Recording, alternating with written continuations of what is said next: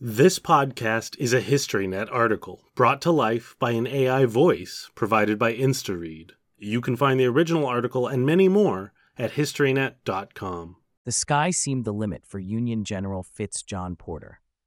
Then came Second Bull Run by William Marvel. Desperate to redeem his family name, Porter soon joined the ranks of West Point.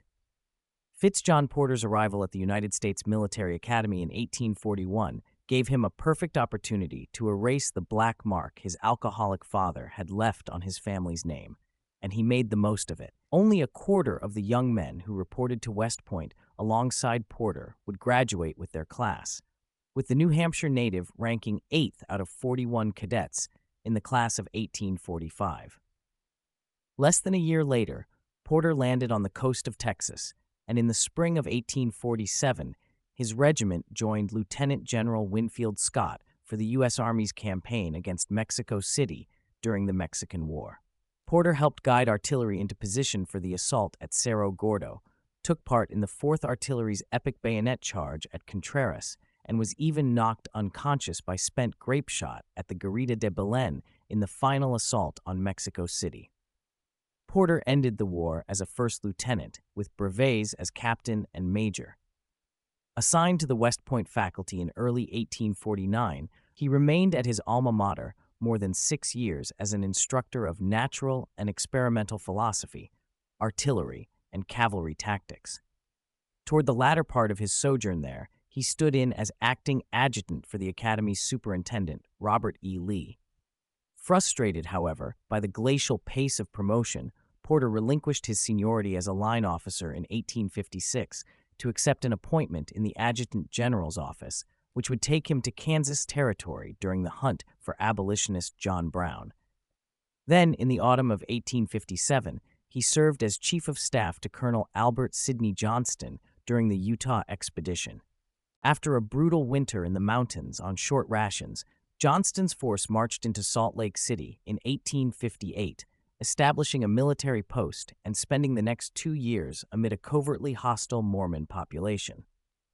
After returning to New York via California and Panama in 1860, Porter played a part in some of the more renowned preludes to the Civil War.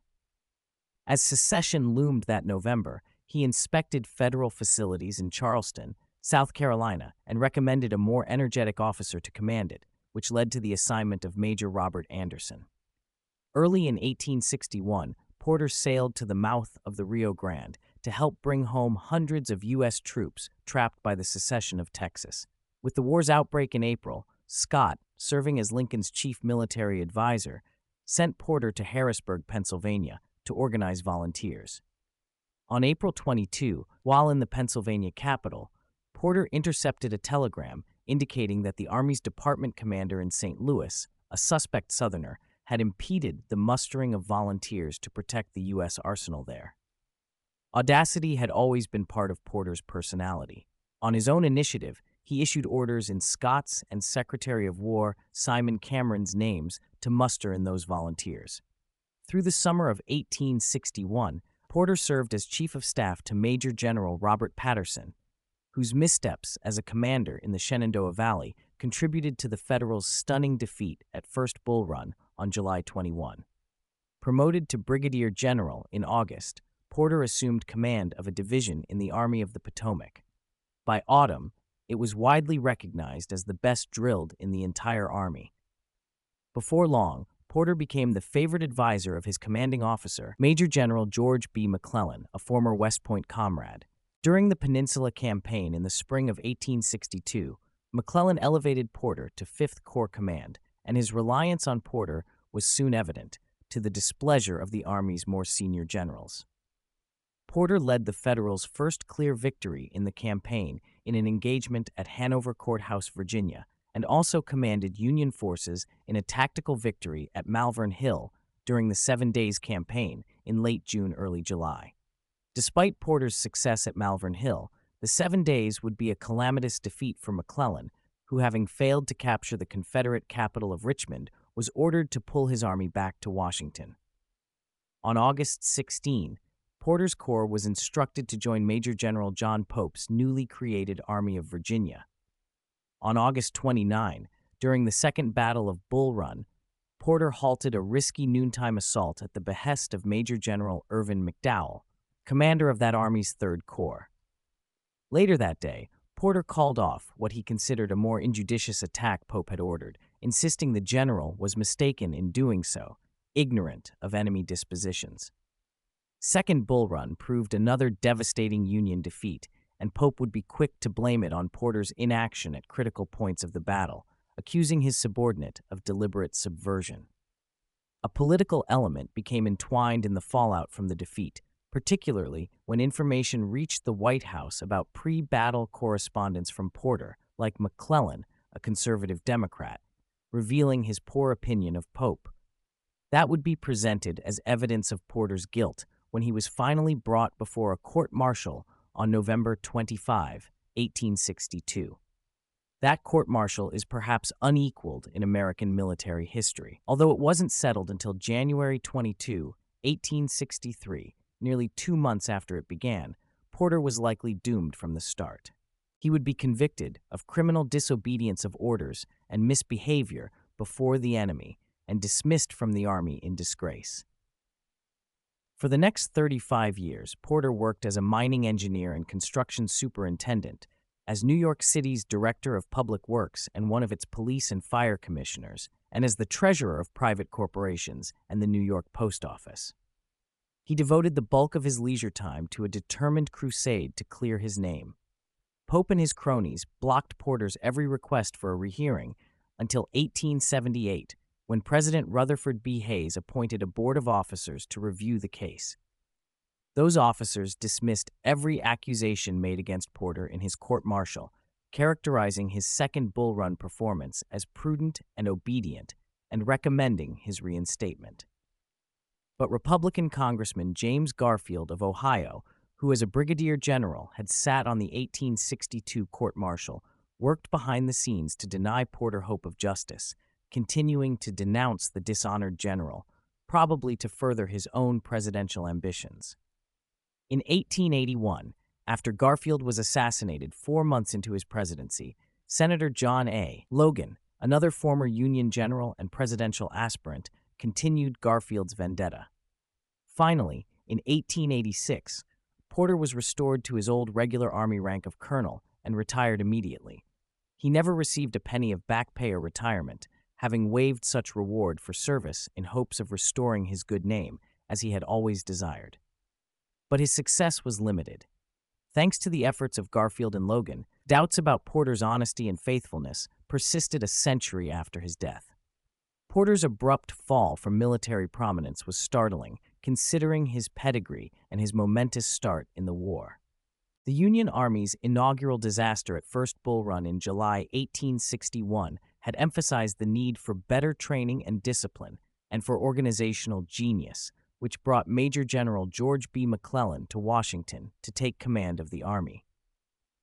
McClellan recommended numerous acquaintances from the antebellum Army for appointments as brigadier generals, including Porter's West Point classmates Charles P. Stone and William F. Baldy Smith, and William B. Franklin. Upon Porter's arrival in Washington in late August, McClellan handed him a 2-brigade division assigned to Fort Corcoran, a log and earthwork bastion constructed on the heights of Arlington, Virginia, across the Potomac River from the capital.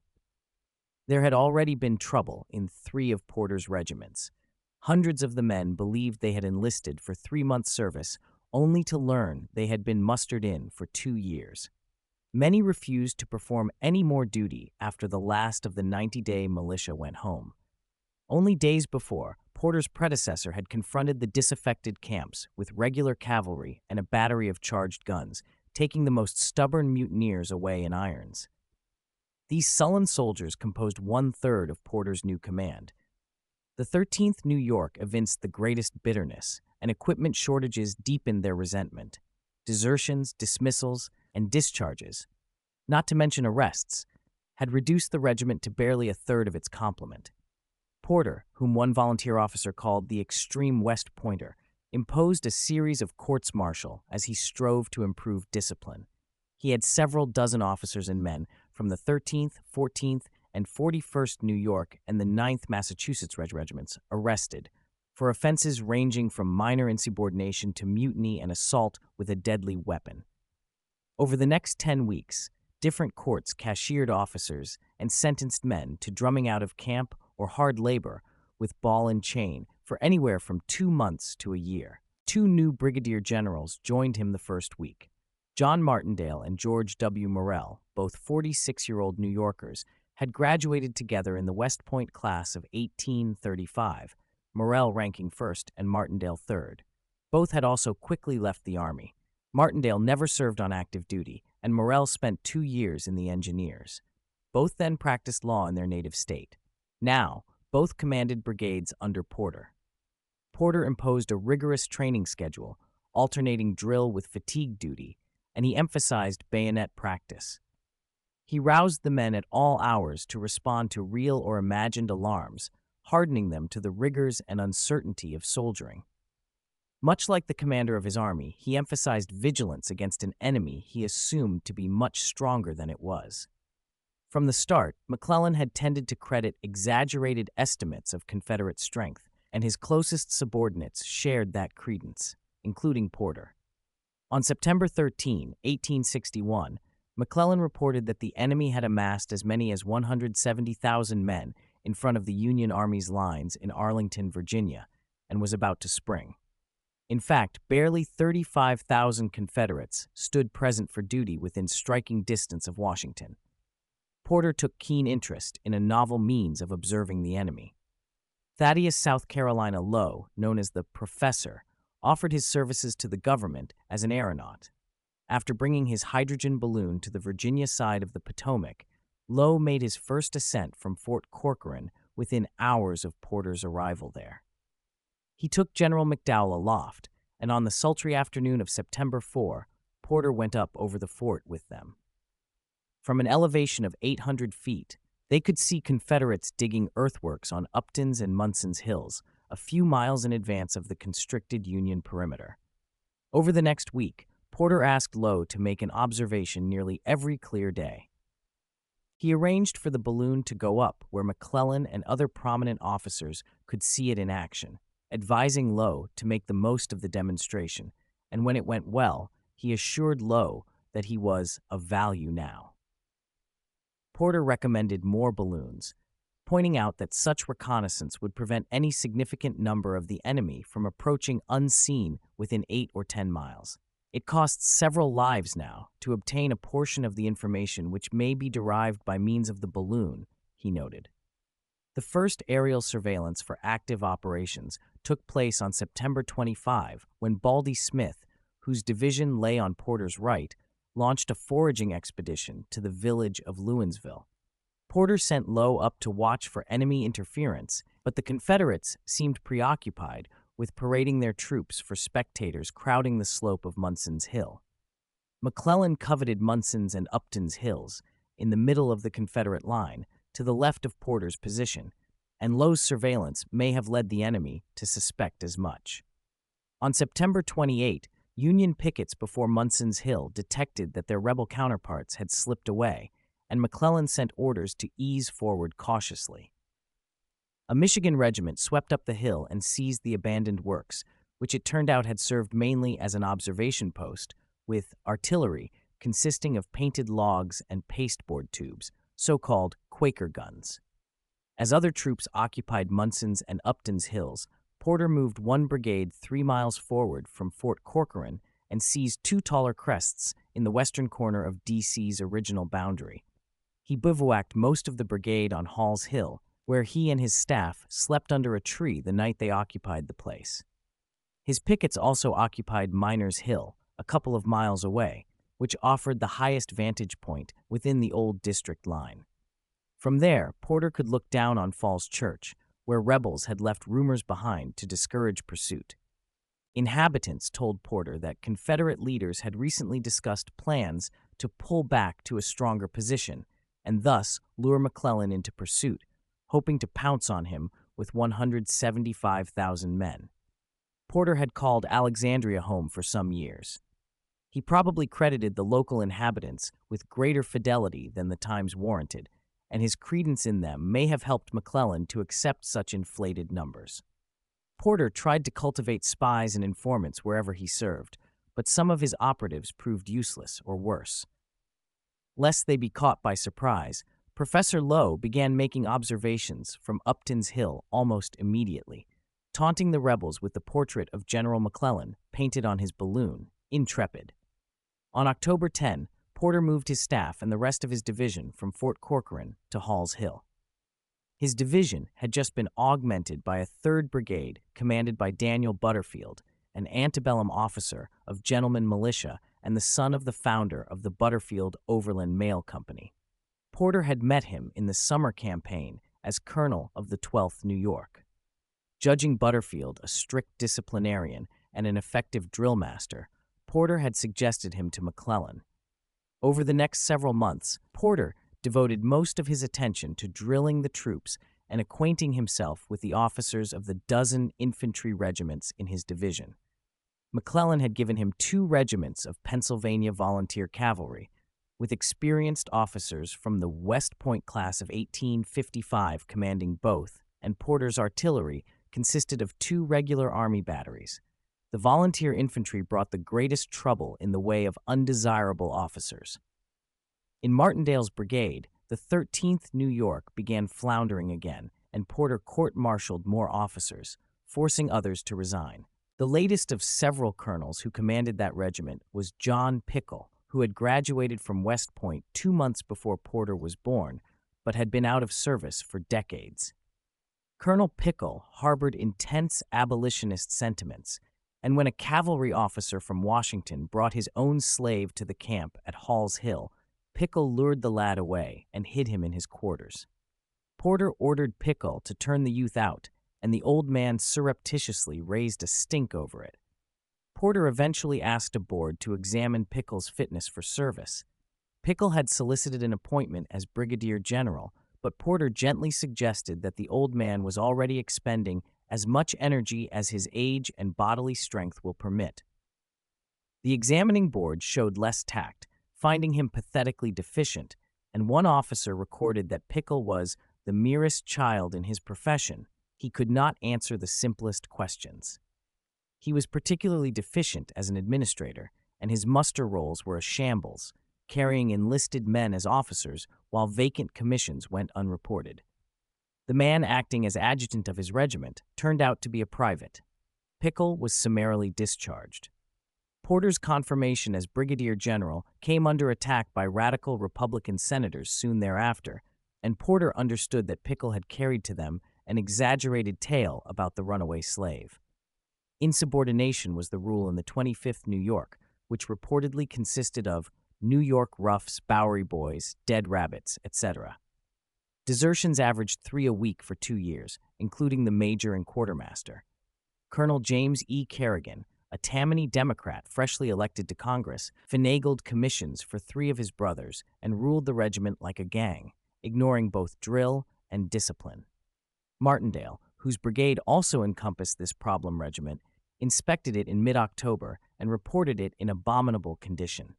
Officers and men were drinking, arguing, and fighting, and when called into formation, many of those in the ranks stood half-dressed and barefoot. In defiance of Martindale's direct order, Colonel Kerrigan refused to stand inspection with them. Martindale had him arrested. Kerrigan enjoyed the loyalty of his most obstreperous men, who might resist any effort to confine him. On October 18, Porter called the 25th New York into line and brought all his nearby regiments out under arms, while a guard detail seized Kerrigan and escorted him to Washington. Porter supported Martindale's efforts to weed incompetence out of the 25th and promote promising officers. 2 of Kerrigan's brothers resigned immediately after his arrest, and the 3rd was fatally wounded, by whom was never established. Over the next few weeks, more than a dozen officers left the regiment, including a surgeon who had been filching from the hospital fund. Private soldiers who still refused to go on duty were given the choice of compliance or prison, and most submitted. Another man took temporary command, and his strict discipline momentarily accelerated the desertion rate, but the erstwhile mob started to look military. Just as Porter relied on firmness and competence among his regimental and brigade commanders to mold their men into trustworthy components of his division, McClellan needed generals with similar talents to lead his divisions. Porter was hardly the most senior of McClellan's generals, but many thought him the best of the lot, and some already suspected that he was the commanding general's favorite. His calm and thoughtful nature made him a valuable confidant and counselor.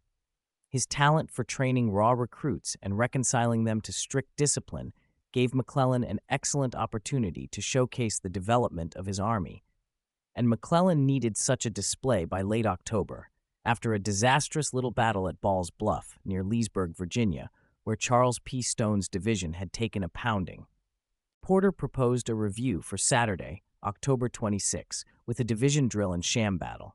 He formed his 3 brigades, batteries, and cavalry in a 25-acre field, with McClellan and his staff in attendance.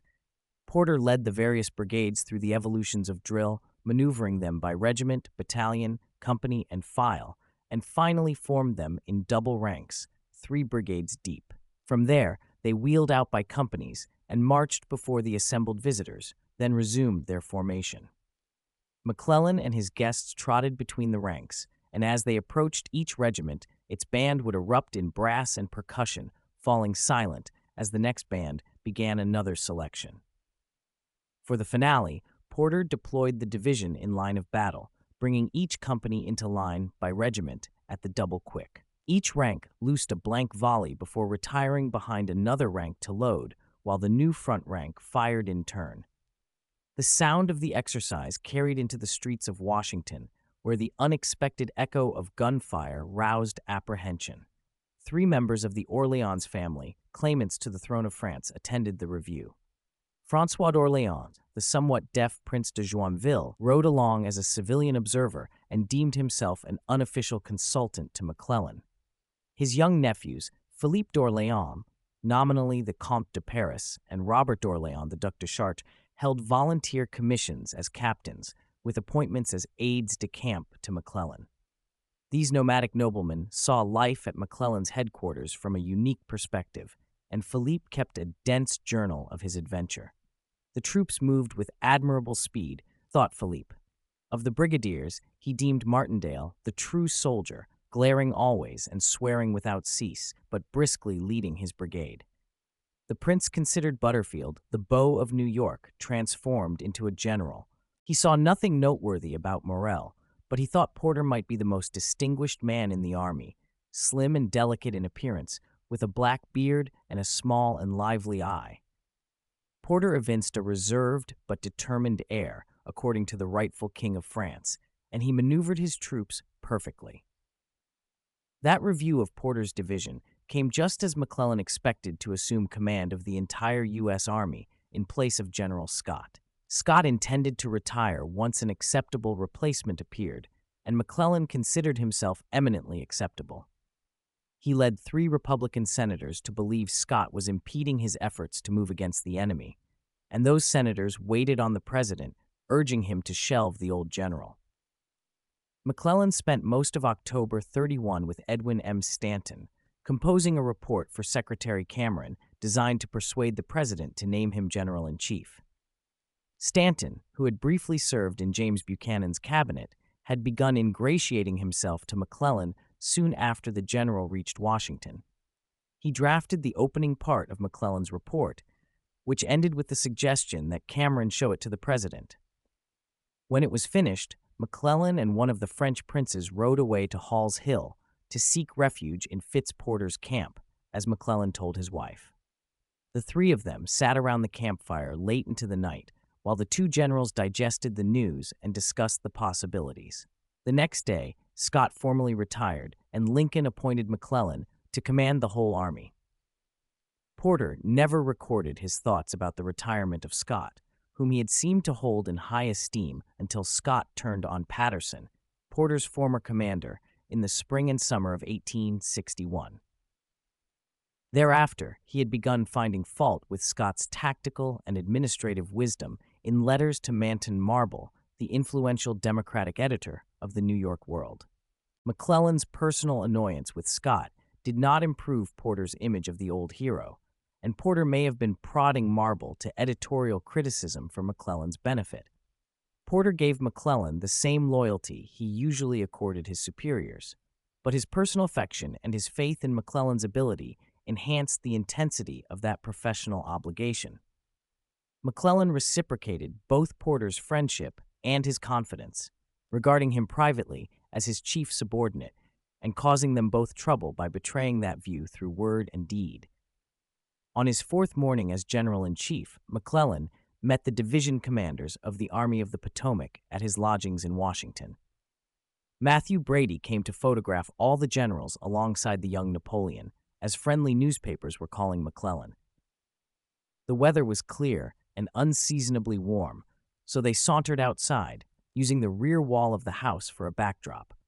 Baldy Smith, Franklin, Samuel P. Heintzelman, Andrew Porter, and McDowell lined up on McClellan's right, with George McCall, Don Carlos Buell, Louis Blenker, Silas Casey, and Porter on his left.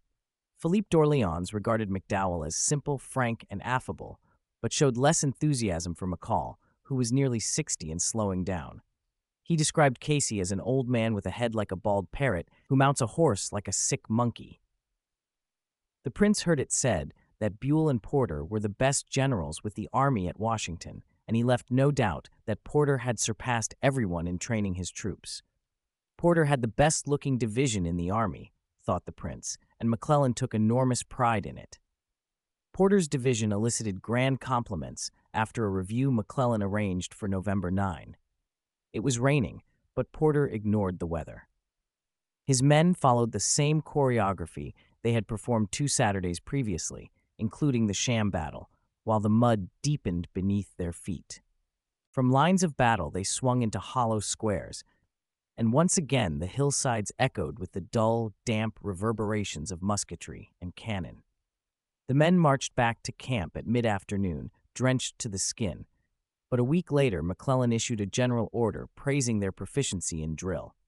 He called Porter's division a model for the army, evidently hoping to initiate competition among other commands, but he also aroused jealousy among some of the older division commanders. November 20 provided the premier military spectacle thus far in the war. Official Washington took a holiday, and all-morning carriages crowded across the Long Bridge and down the Columbia Turnpike to Bailey's Cross Roads, at the junction of the Leesburg Pike. There, on a broad and relatively level plain below Munson's Hill, 7 divisions, more than 60,000 men, formed ranks as a thick morning fog dissipated. The president and his family came, with most of the cabinet and department functionaries galore. Thousands of spectators ringed the field. McClellan galloped onto the field at the head of a brigade of cavalry as 40 acres of massed troops cheered him. Batteries fired salutes, raising clouds of acrid smoke.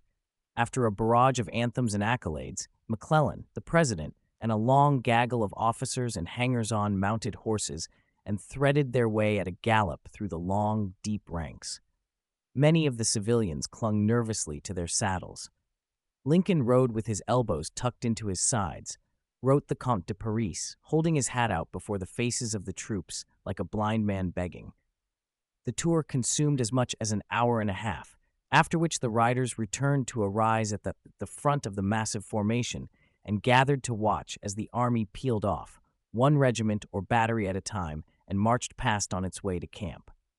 When the last man had passed, one of the president's private secretaries realized that it must have been the largest military parade the continent had ever seen. The Great Review of November 20 demonstrated an impressive degree of competence in the army.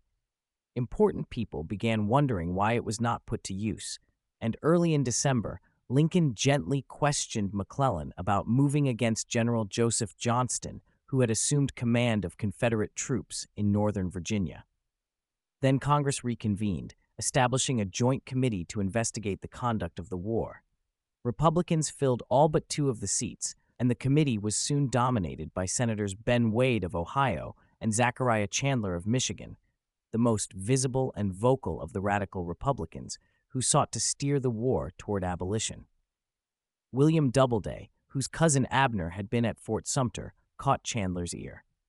The Doubledays were thoroughgoing abolitionists, and William offered Abner's testimony to what he called the pro-slavery attitudes of McClellan, Porter, and dozens of other generals whose appointments would be coming to the Senate for confirmation. Chandler took the hint, especially in regard to McClellan and Porter. As December progressed, the Comte de Paris claimed he knew McClellan had a campaign planned and meant to launch it soon, but Porter allowed his men to build winter huts, and McClellan asked him to parade his division again on December 21. McClellan's wife had come to Washington and attended the review.